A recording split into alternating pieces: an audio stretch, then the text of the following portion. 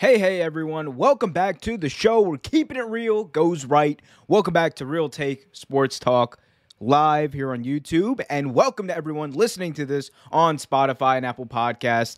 We welcome you all to this wonderfully full, that didn't make sense, wonderfully full, but it will hopefully in a second, 71st edition of Real Take Sports Talk, and what a show it is. We've got the Super Bowl to talk about. We've got some NBA news to talk about. Trades in the NBA. CJ McCollum, he is gone from Portland. We're also going to be talking about Gronkowski, Rob Gronkowski, that is possibly joining an NFL team that happens to be playing in the Super Bowl this Sunday. That and so much more coming up on Real Take Sports Talk number 71. Before we get to any of that, though, for those YouTube listeners and watchers, hit that like button, subscribe, and hit that notification bell.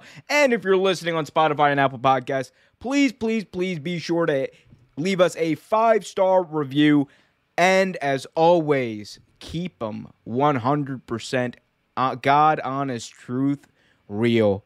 I'm your host, Omar Q, as always, and we are going to kick things off by talking about the kickoff of the big game. The Cincinnati Bengals finally, by God, finally finding their way in to the Super Bowl, back to the Super Bowl, I should say, for the first time since the late 80s when they lost to, I believe, the Denver Broncos back then.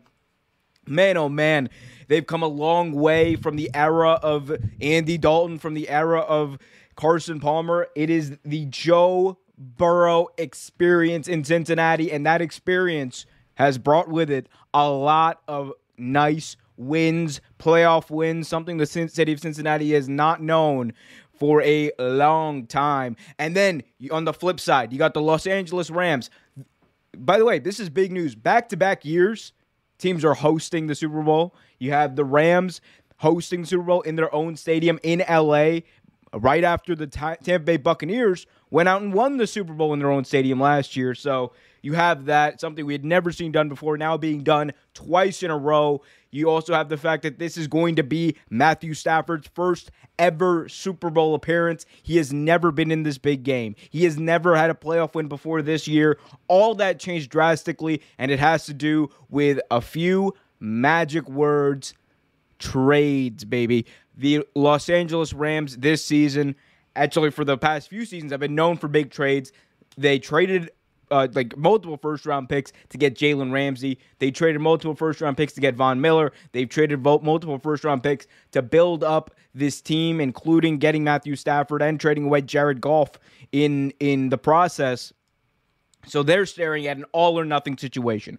The Los Angeles Rams have to win a Super Bowl. Otherwise, all of this will have been for basically nothing. So you have all of that, along with the high expectations, I should say, for someone like a Matthew Stafford. And the expectations are high. Don't get it twisted. Do not get it twisted. The expectations for someone like Matthew Stafford are extremely high. Because if he doesn't win this game, and I know I've said it all postseason, and he's proven me wrong all postseason, which is good. I'm glad he has, because he's done exactly what he's supposed to be doing. Matthew Stafford, if he doesn't win this game, there are going to be people who are going to look at this team and be like, Jared Goff got him to the Super Bowl. And you can't take that away. Jared Goff did get this team to the Super Bowl. If Matthew Stafford wins the Super Bowl this Sunday, all of that, boom, non-factor. He has cemented his legacy amongst the city of Los Angeles. He has cemented his legacy in Rams history, in NFL history, by finally achieving what he has set out to achieve since he was drafted in Detroit, winning a Super Bowl. Those are some of the big storylines. Obviously, you have Zach Taylor, a young head coach, going up against Sean McVay, another very young head coach. Sean McVay, by the way, second Super Bowl in 4 years, I believe. The dude's a really good coach. Believe it or not, he's a really good coach. So there's a lot to like about this. Obviously, you have two great quarterbacks, Joe Burrow and Matthew Stafford. But then you have to look at the wide receivers who've helped make these quarterbacks this year. Cooper Kupp having a historic season, nearly 2,000 yards receiving. You also have the fact that Matthew Stafford has the ability to get him the ball deep downfield. You also factor in the fact that someone like an Odell Beckham Jr. has really come on in recent weeks, especially in the playoffs, especially in that NFC title game. Odell Beckham was critical for the Rams' success in that game. Flip side of that, Bengals. They don't just have Tyler Boyd, who is a burner. That dude he will make a big play. If there's one person outside of Ja'Marr Chase that I think you can trust with the big play in the big moment, it is Tyler Boyd. That guy, trust me, I'm a Ravens fan. That dude is a killer. Killer instinct. Ice in his veins, blood in his eyes, all that stuff that Lil Wayne likes to say. But no, he's an absolute beast. An underrated beast on a team of really good receivers. Obviously, T. Higgins came along very well. And, of course, you have Ja'Marr Chase. Ja'Marr Chase is not just an outstanding receiver, not just an elite receiver. This dude, in his first year, set records. This dude in his first year went out there and proved that he should be talked about as maybe not the top receiver in the NFL, but he's in the conversation. And he's going to be for a long time, this kid Ja'Marr Chase. Man, oh man, he's got a bright future ahead of him. This entire Bengals roster has a really bright future ahead of him. And you factor in the idea that this is only Joe Burrow's second year. This is only Ja'Marr Chase's first year. These two are going to be together for a very long time. They have those ties from their LSU days. They have those ties. Like Joe Burrow said, after we win the Super Bowl, I'm going to be lighting up a cigar, smoking it in the back. And I'm just like, that's amazing because that's exactly something that Joe Burrow would do. And that's kind of speaks to the swagger that he's brought to this team. He's the perfect leader for the Cincinnati Bengals.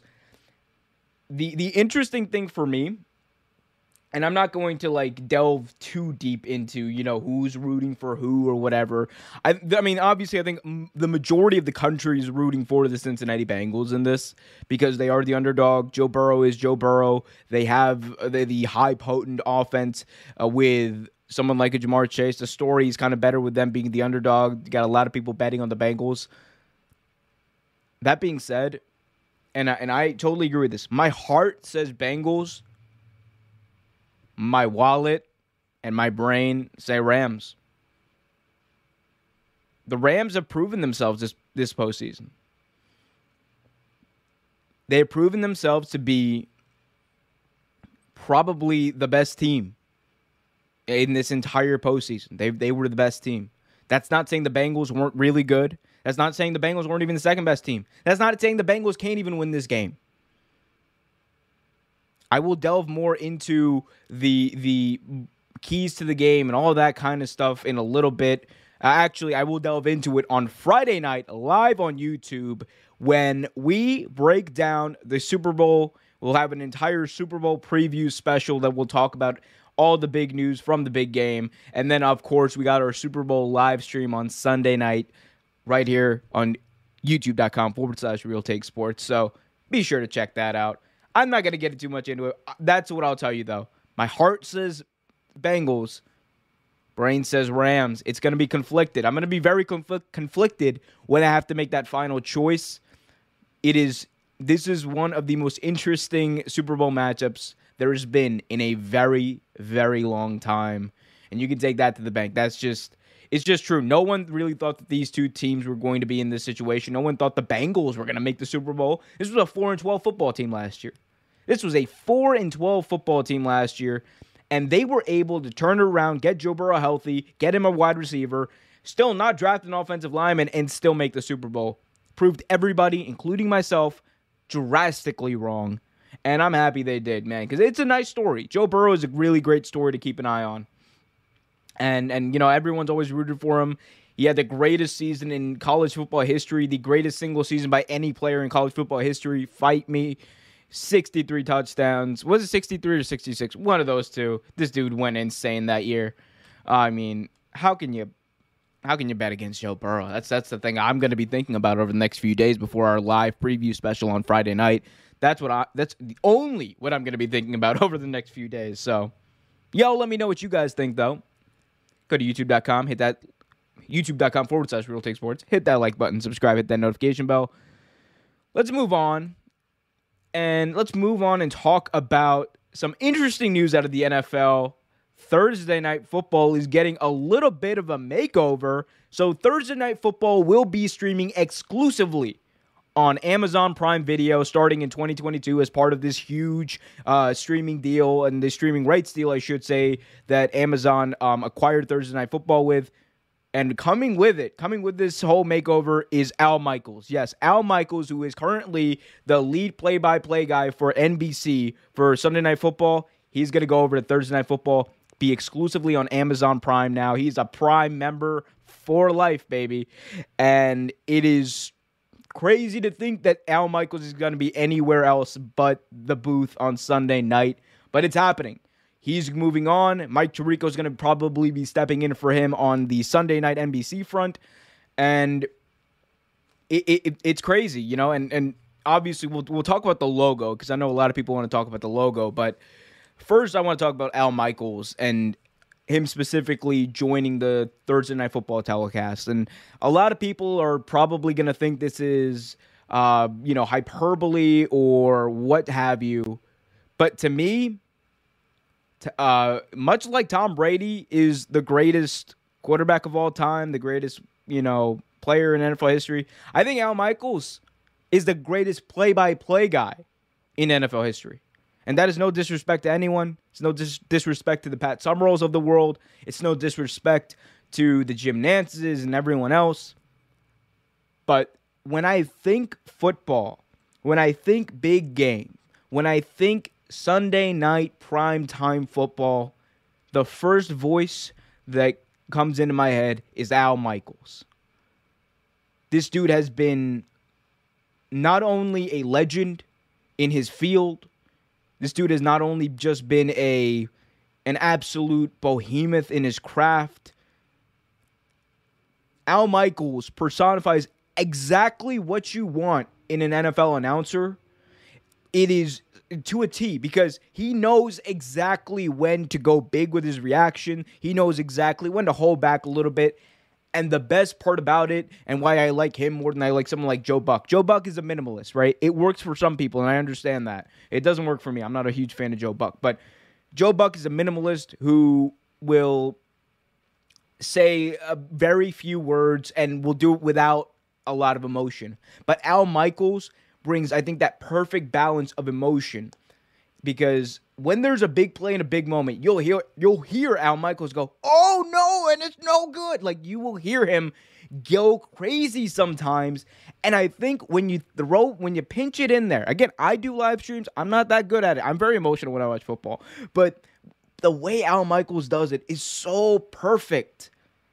And it definitely comes with the fact that he's been doing it for 40, 50 years, however long he's been doing it. That dude's damn near 80 years old, and he's not slowing down.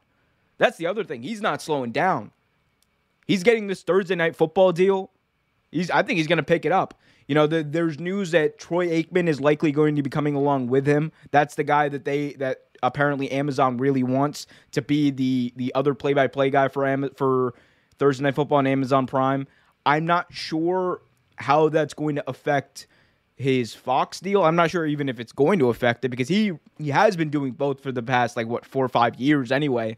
So it's not out of the realm of possibility to see Troy Aikman do both. I just don't know how that would work with Fox and Amazon Prime. Maybe Amazon Prime has to, give a little money over to Fox. We'll see what happens with that. But Troy Aikman and Al Michaels, that is a really good combo, I think, to watch football, because Troy Aikman is very underrated because he's been with Joe Buck. I'm interested to see at least what Troy Aikman can do with a quality announcer. Don't hate me, Joe Buck fans. Big shout out to Joe Buck. Great baseball announcer, by the way. I want that to be known. No Lara in the chat says Tom Brady's legacy is he is the greatest football player of all time. He owned the AFC side and went and owned the NFC, won over there too. Yeah, Tom Brady. We'll talk about Tom Brady and his greatness in just a little bit. Hit that like button, subscribe, hit that notification bell. Leave a 5-star review on Spotify and Apple Podcasts. The other part of this Amazon Prime thing, as those of you who are watching can see perfectly here, the other part of this Amazon Prime deal is the logo. And a lot of people have some reactions to it. My reaction to it, when I first saw the new Thursday Night Football logo, I immediately thought of, what's that thing called? Rocket League. I immediately thought of the video game Rocket League. That's what this logo reminds me of. It reminds me of the Rocket League logo. It's got the shield, the letters or a similar font. It's like a cross between Rocket League and I think like FanDuel. Like that's what I think about when I see this logo. Like it's not traditional at all. It is very, very different from what we've seen, and I don't know. I mean, if this is what corporate football looks like. Look, football is already pretty corporate, right? But this right here, this is what corporate football looks like, people. Just boom. I don't worry. I like the color scheme, right? But it's just so bland. Like, can we be honest about this? This logo is so bland. It is just like it's like no artistic prowess, no vision put into it. Let's just put blue on a shield and boom, we got a logo. This is my biggest look. Like, I have a lot of problems with corporations and things like that, right? One of my biggest problems is the lack of creativity when it comes to stuff like this. Because you look at the old Thursday Night Football logo, you look at all these other logos, there's at least some thought put into it. And that's what I've been seeing going away.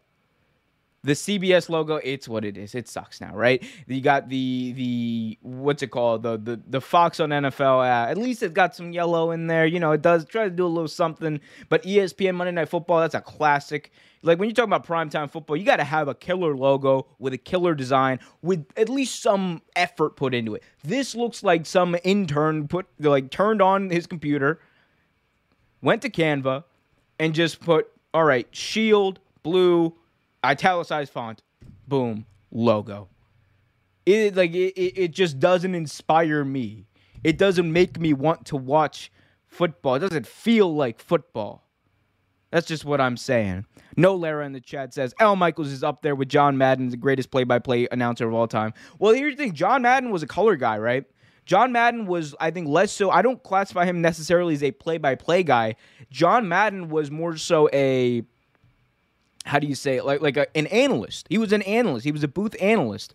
So I'm not comparing him. When I say he's the greatest of all time, when I say Al Michaels is the greatest play-by-play announcer in football history, I'm not comparing him to John Madden or, those types of people. I'm comparing him to, the Pat Summeralls, Jim Nantz, the Mike Tiricos of the world. So that I just wanted to clear that up. That's the difference that I try to make when I say, greatest of all play-by-play guys. And I think he is. I genuinely think he is. He's been doing it longer than a lot of these people have. He is an iconic voice, not only in football, but in Olympics, in a lot of other sports. And he just doesn't seem like he's slowing down. And he's got such a great gauge of the game of professional football. He's amazing. Enough words cannot be said to highlight how great that guy is. Speaking of which, if you guys want to be great, hit that like button, subscribe, hit that notification bell. Go to www.realtakesports.com to stay updated, youtube.com/realtakesports. Listen to our audio episodes on Spotify and Apple Podcasts, wherever you get your podcasts. We're Deezer. If you're on Deezer, for the 3 people who listen on Deezer, there you go. That's why we got it. Anyway, excuse me. Moving on, let's stick with the NFL, I should say, and talk about Mr. Robert Gronkowski, the Gronk, as they call him.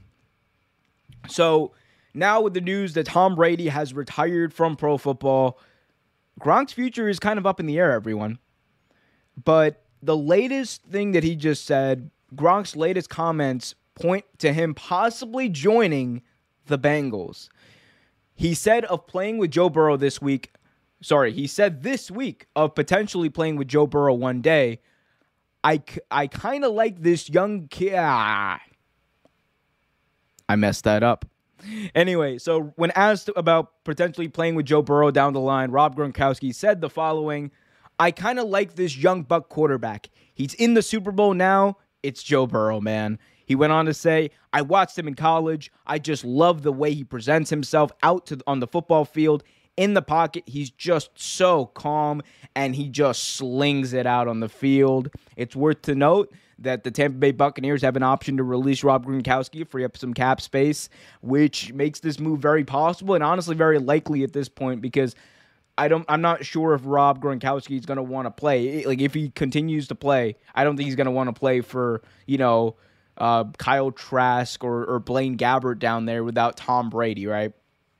So I think that's worth to note as well. So we could see this happen. I mean, all likelihood is like it's more likely, I should say, that Rob Gronkowski is probably just going to retire. He's going to call it a career. He was on extra time anyway with this comeback attempt, and he said, yeah, I won a Super Bowl. Like, what else does Rob Gronkowski have to do? He's one of, if not the best tight end. He's in the conversation, at least, for the best tight end of all time. So, I mean, it's possible. It's more likely that he just retired, but it is possible that he could return.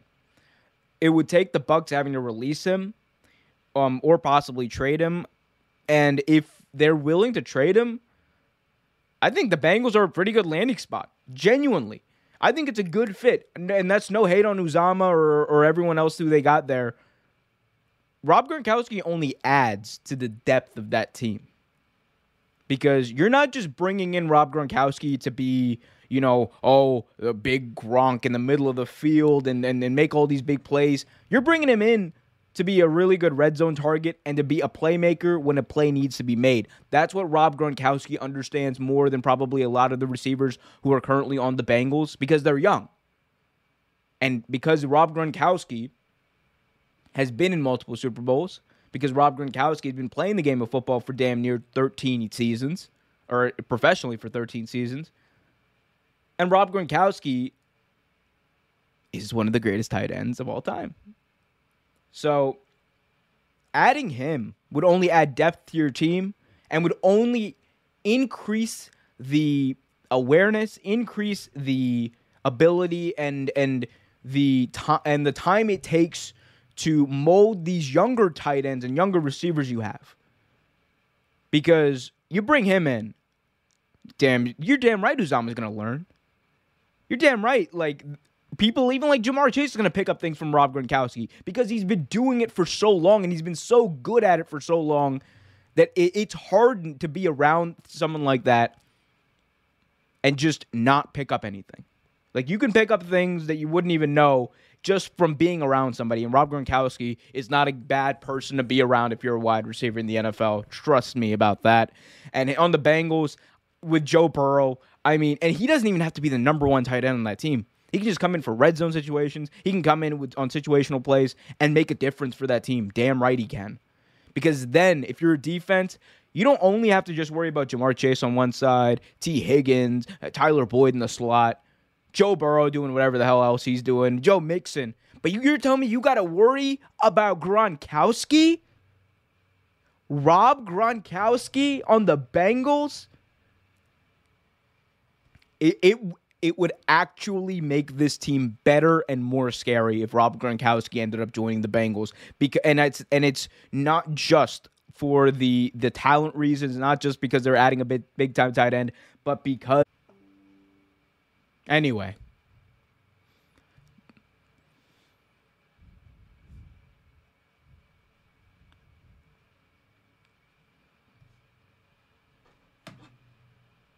Anyway, the knowledge that Rob Gronkowski would bring would be immense. We all know that. We don't need to talk anymore about that.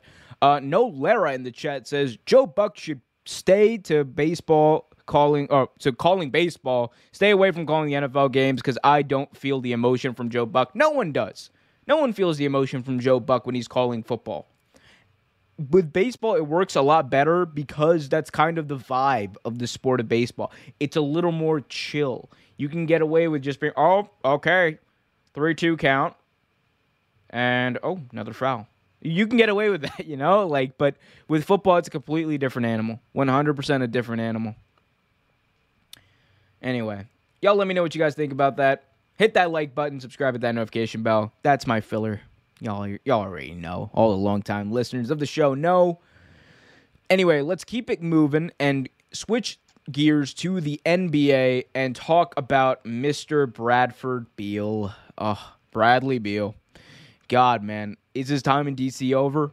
Let's find out. So, Bradley Beal, who will undergo season-ending surgery on his left wrist, and his agent have met with the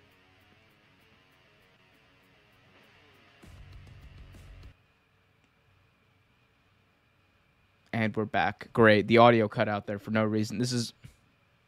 I need a producer. Some people say I need a producer. I need a producer. You're damn right I do. Anyway, Bradley Beal will undergo season-ending surgery, and that could also put his time as a Washington Wizard to an end. He and his agent met with Wizards brass on Monday to discuss the three-time All-Star's future with the team and the franchise's plans for constructing a roster moving forward. The conversation, which included reaching a consensus on Beal's ultimate decision to repair the torn ligament in his knee, or his wrist, I believe, will start to shape Beal's decision for the future of the organization. In other words, it seems like Bradley Beal could possibly be leaving the Washington Wizards fairly quickly. And if that is the case, if this is the end for Bradley Beal, I don't think it could come at a better time for him and better time for the Wizards, because although you could argue that this probably should have happened when the Wizards traded away Russell Westbrook last year, but can't look back anymore. You can only move forward, right? That Bradley Beal arguably probably should have been gone long before Westbrook was even traded for.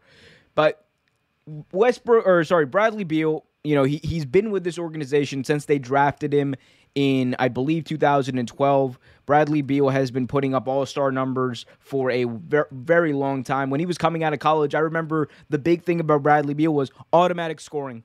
Automatic scoring. He is a scoring machine, and that was the big thing. If he doesn't develop anything else in his game, if Bradley Beal didn't develop anything else in his gaming arsenal when he came out from college, you were still guaranteed that this dude was going to come into the games and just take over and score a shit ton of points. And that's exactly what he's been doing his entire career. He just got off of, I believe in 2020, he averaged like nearly 30 points a game. That dude, that's insane to think about, especially in today's NBA. But Bradley Beal did it, and he's become a better facilitator of the ball. This year, he averaged a career-high 6.6 assists. Bradley Beal is not just an all-star, I think he's an all-NBA level player. The unfortunate thing about him, the unfortunate situation, rather, about Bradley Beal is he's been on the Wizards, who have not been an all-NBA team, to say the least. They have been near the bottom, and either near the bottom or they've been just mediocre his entire career. Yes, have they made the playoffs a few times, a handful of times? You're damn right they have. And what did they do when they made the playoffs? Jack. The Wizards had John Wall and Bradley Beal both in the prime of their careers. Did John Wall have a little bit of an injury history towards the end of his Wizards run? Of course he did. But they had a healthy John Wall and a healthy Bradley Beal and were not able to build a winner out of it. I think that says way more about the Washington Wizards as an organization. I think that tells you how they're run, how they're operated, and how they view talent and view a team, and putting that together is flawed and has been flawed for a while, because no matter what they've done, it just hasn't worked. Not only have they not been able to build a winner, and I understand building a winner is tough in the NBA. It's absolutely tough. There's only one team that was able to build a winner, a true winner, using organic draft picks, and that was the Washington Wizards. The Golden State Warriors. You could argue, actually, that the Bucks also did it. The Bucks also did it. Outside of those two teams, the Suns, yeah, but without Chris Paul, are they really in the finals? Are they that good? Probably not. So you have those two teams, and then at the top of the ladder are all these super teams. Especially in the era that Bradley Beal and John Wall played, are all these super teams. Wherever LeBron wanted to go, wherever KD wanted to go, and Paul George and Kawhi Leonard and the like, right? Anywhere they went. dominated the NBA, dominated the conversation about the NBA. You didn't hear about Bradley Beal for a while. Whenever you heard about Bradley Beal, that's been the joke about most of his career. The joke about Bradley Beal for most of his career has been you only talk about him when you talk about trades and where he's going to go, because nobody has seen him win with the Wizards. And this is not about Bradley Beal. It's about the Wizards.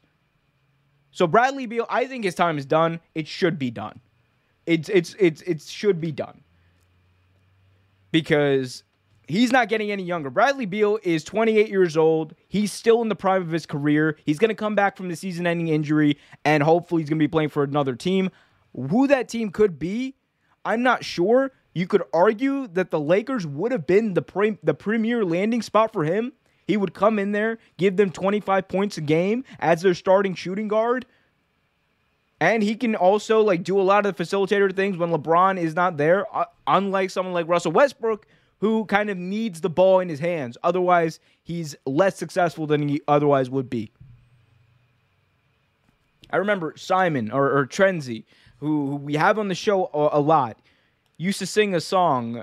He used to sing a song when we were in college, and it would involve Bradley Beal. It was an ode to J. Cole. You're talking about Bradley Beal? Don't play him. He don't want to be played. Don't play him. He don't want to be played. Just trade him. He don't want to be played. Just trade him. That's exactly what the Wizards should do. Wizards got to get rid of him. Don't play him. Trade him. Get the picks back. Rebuild your team. Because you've been in a weird flux of rebuild for the past almost 4 years. And at this point, you might as well just make it final. Start over. Let it go. Sometimes it doesn't work. And it's okay. It's okay if it doesn't work sometimes. It's okay.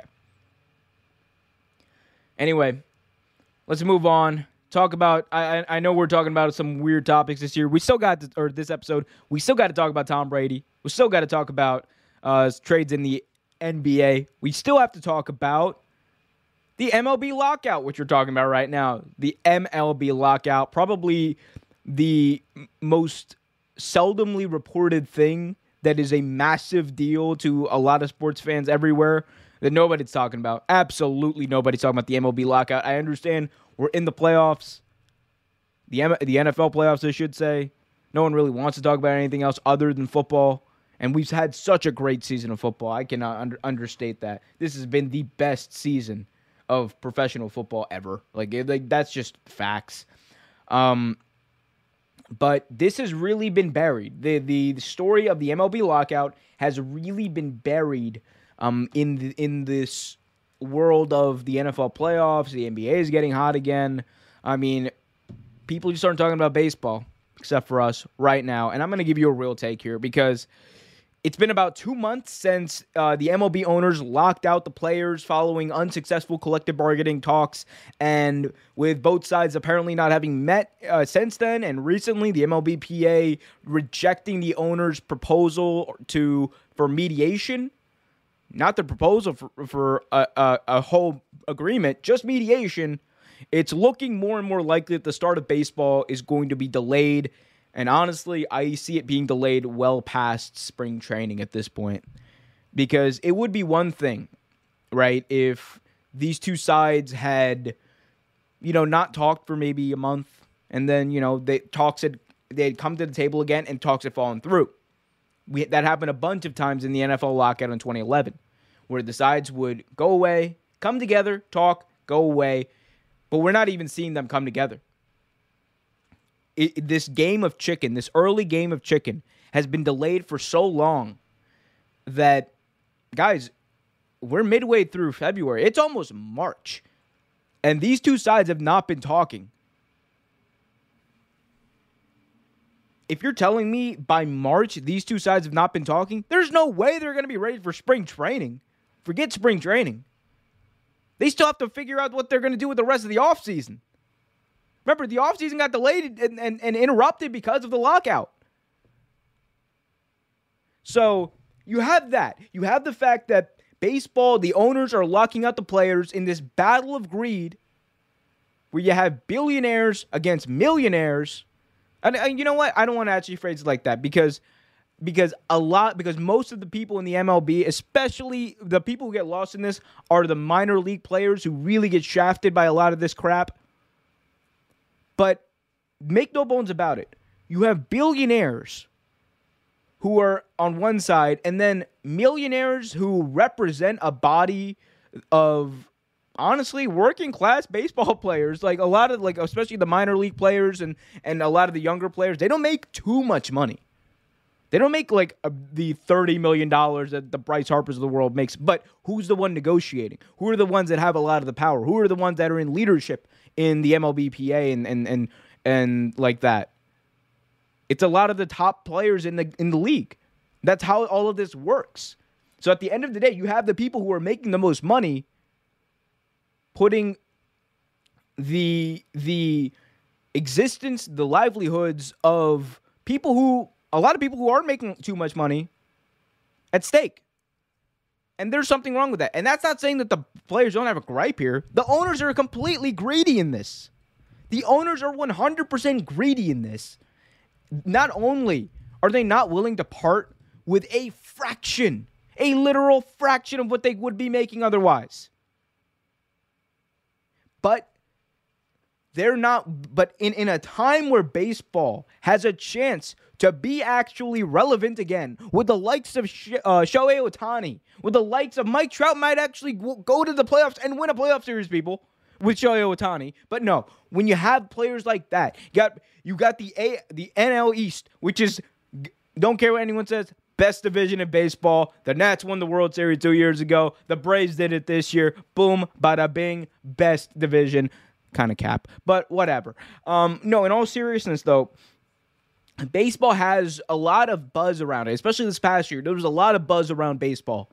And the fact that they have not realized that this lockout is going to hurt them. The owners, the players have not realized the lockout, the longer this goes on, the more it hurts the sport of professional baseball. Because there's a lot of people, either people don't care about this or they're completely turned off by this.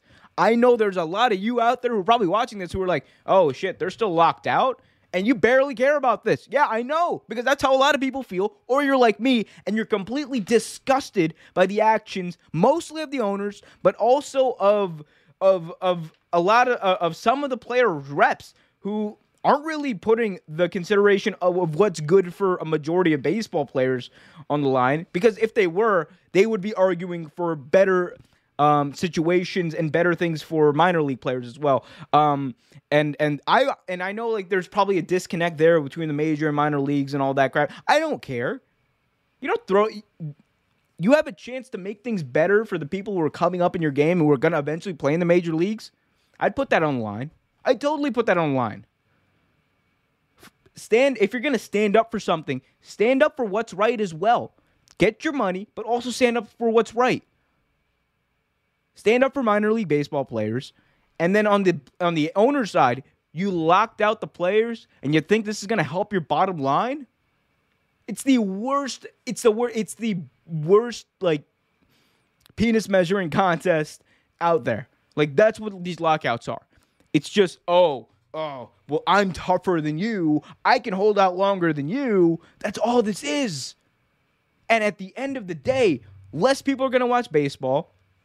Less people are going to care about baseball. Your window to actually utilize and emphasize stars like Shohei Ohtani, Mike Trout, and otherwise is dwindling, especially with Mike Trout. Mike Trout ain't no spring chicken no more. He's getting older. Your time is dwindling. Your popularity is dwindling. Your viewership is dwindling. And all you care about is your pockets. All you care about is your wallet. It's sad. It's depressing. And you know what? It makes people not want to watch baseball. You wonder why baseball is down the toilet over the last 20 years? It's because of things like the 94 lockout. It's because of things that there was a strike-riddled season, and they just didn't play. And if that happens, if that repeats, I don't think baseball is going to recover. I genuinely do not think baseball is going to recover. As much of an institution as the World Series has been, it still will be a bit of an institution, but they are going to put themselves into a pit of despair as a sport the longer this goes on. And again, this is not me calling out the players, right? I have critiques. I have legitimate critiques of the players. But I have way more critiques of the owners. I do think the owners are more wrong, are significantly more wrong in this. My critiques of the players they go along my whole crusade to make baseball in general and all sports, honestly, just better for all the people who play it, including the minor league players. I think there should be a little bit of an emphasis on the minor league players and the way that they affect Major League Baseball and the impact that they have, because the minor leagues, that's your farm system. That's where a lot of these kids come from. So we got to talk about them too. Show them some love. Hit that like button, subscribe, and hit that notification bell. So show me some love too. Anyway, let's move on, and let's actually talk about. Oh man, yeah, this was heart. This was kind of sad, honestly, when you think about it, but. It is the end of an era. An end of an era in Portland, of all places. Yep, it is an end of an era in Portland, as CJ McCollum has been traded in a 3-team trade to the Pelicans, which leaves his former co-all-star in Damian Lillard without his former teammate. Damian Lillard said on Instagram, "Grateful for our brotherhood and our friendship above all, bruh. We knew this day would come, but it doesn't make it any easier. Hurt my heart to know blank won't be the same, but the love gone always remains. See, you know what time it is with me always.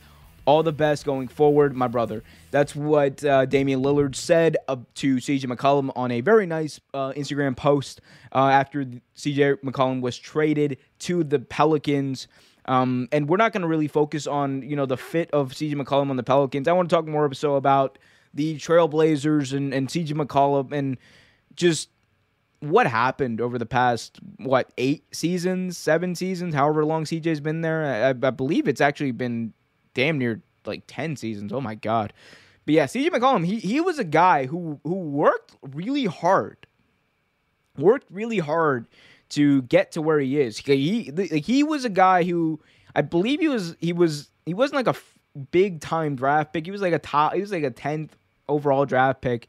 So he wasn't the creme de la creme coming out of college. He was just considered a guy with a lot of potential. But by his 3rd season, he started showing that potential in spades. Went from 6 points per game to 20 points per game almost immediately. And then he basically stayed at that level for a lot of his run there. And him and Damian Lillard had a lot of success in the regular season. Obviously, Damian Lillard, a lot of people think that he might be moving on from the Portland Trailblazers at some point. But the first domino to fall in that, I think, was them getting rid of CJ McCollum. Because this, to me, signals the end, much like the Bradley Beal situation, Bradley Beal talking to the Wizards brass about his future and their future. This, to me, signals the end of this era of Portland Trailblazers basketball. If McCollum's gone, I don't see Dame sticking around for Josh Hart. That's no disrespect to Josh Hart or any of these guys. I just don't see it. So I look for Dame to probably, after this season, not demand a trade, probably just get traded. I think both sides at this point are probably going to come together and be like, all right, we need to move your contract.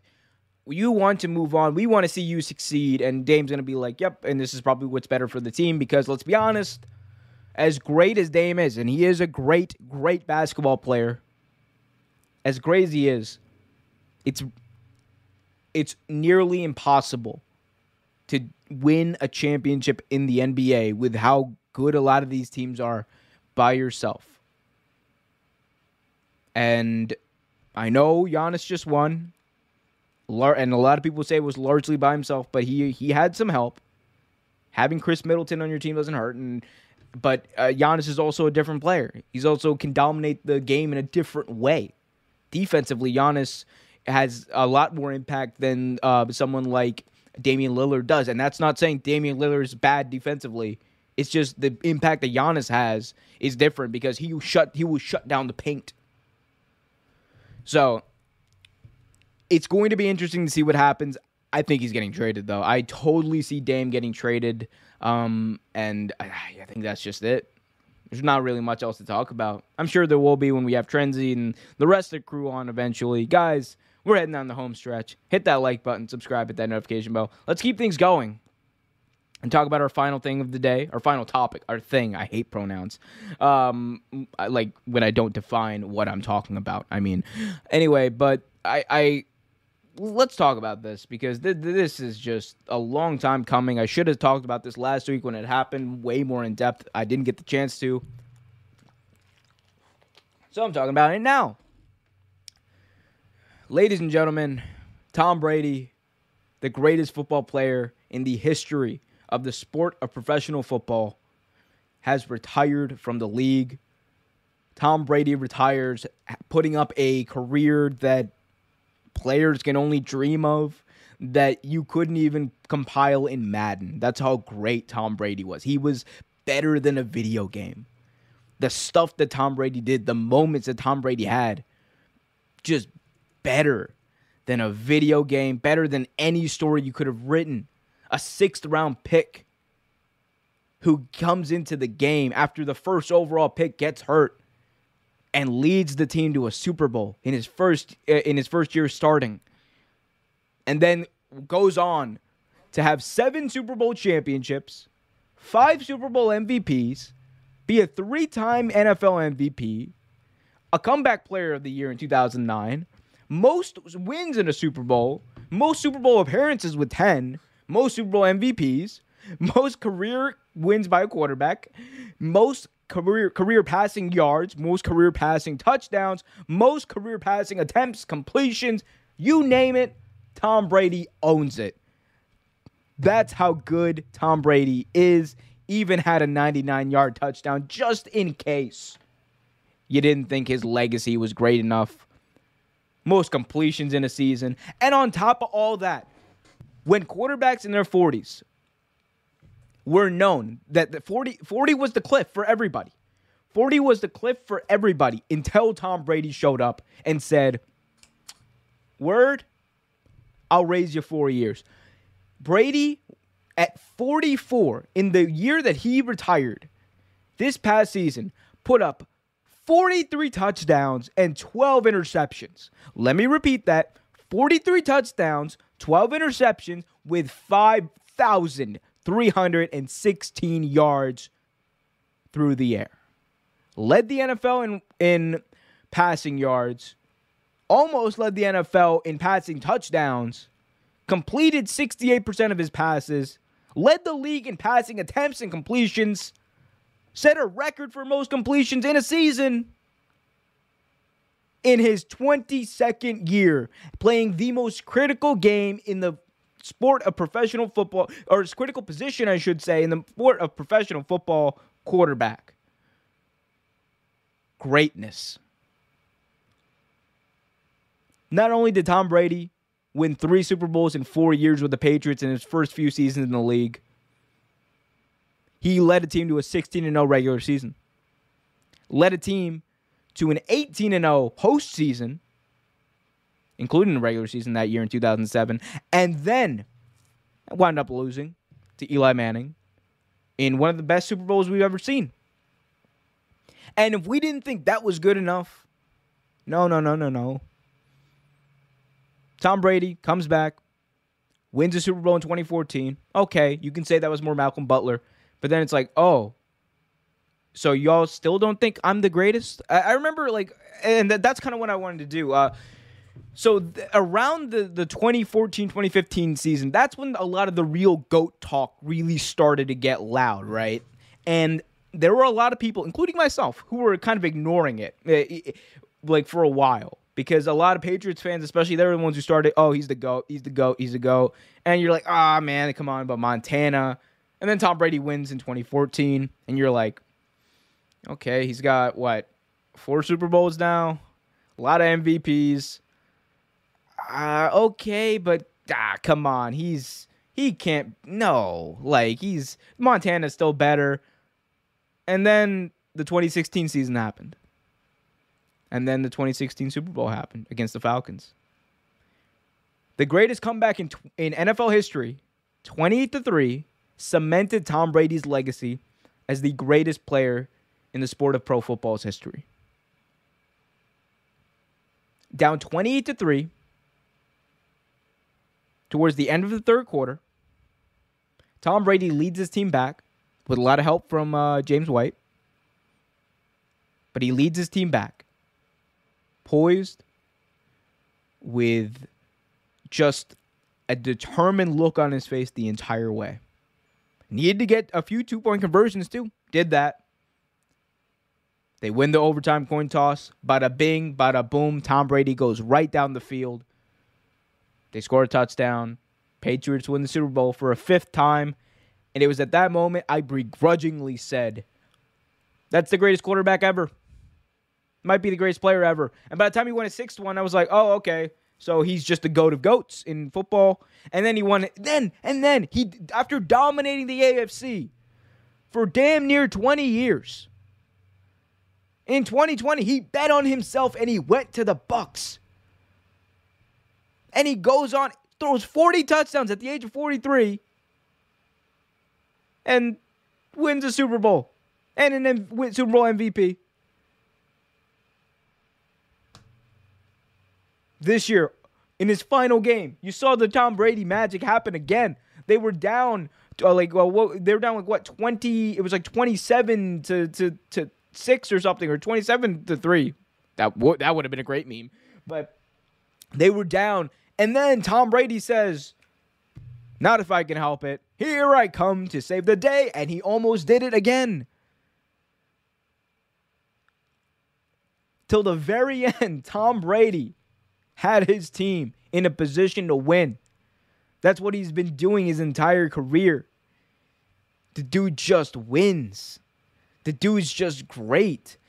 And if you're one of these players, or one of these fans, I should say, who's still wondering, or who's still arguing that Tom Brady is not the greatest, dude, bro, Holmes, Mo, cut it out. Stop playing yourself. Don't get it twisted. Don't get it twisted for a second.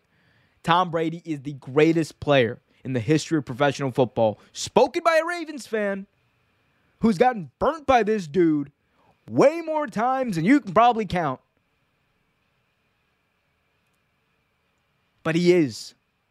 And that's the thing. No matter what our biases need to be, no matter where our allegiances lie, you gotta recognize, and you have to always appreciate greatness while you got it. That's one of the biggest things I've learned over the past few years, whether it's in your personal life, whether it's in sports, whether it's in wherever. Appreciate the goodness and the greatness that exists. You don't have to agree with Tom Brady as a person to recognize how great he is at the sport of football. You just have to watch the damn game. And honestly, if there's one thing we've learned from Kobe, appreciate greatness while it's still here. And I'm not trying to compare that situation with this, but even when Kobe retired, there were still people who were dogging him. There were still people who were our conversations when we're talking about GOATs and all this kind of stuff and greatness. It always starts with, well, here's why this person is not. Here's why this person isn't, or no. Instead of being like, hey, here's why LeBron is great. He might not be the greatest in your book. That's fine. But here's why LeBron is great. Here's why Tom Brady is great. We never appreciate the greatness that exists. And then in 20 years, people are going to turn around and be like, man, damn, Tom Brady was really great, wasn't he? He's the greatest. As Cincy just said in the chat, Tommy the GOAT. That was a pretty bad one. But no, I mean, he's the greatest quarterback, greatest player in NFL history in my book. There's not even a question about that.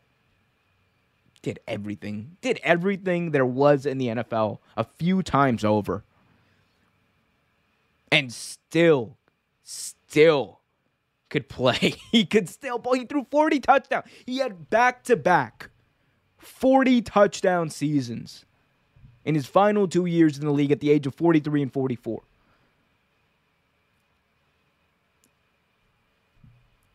The only reason Tom Brady's not playing right now is because he can't justify. He genuinely, I don't think Tom Brady can look at his kids and justify being away from them, having done everything in his professional career in football 10 times over. He genuinely can't, and that's why he's retiring. And that's a great reason. That's a great reason.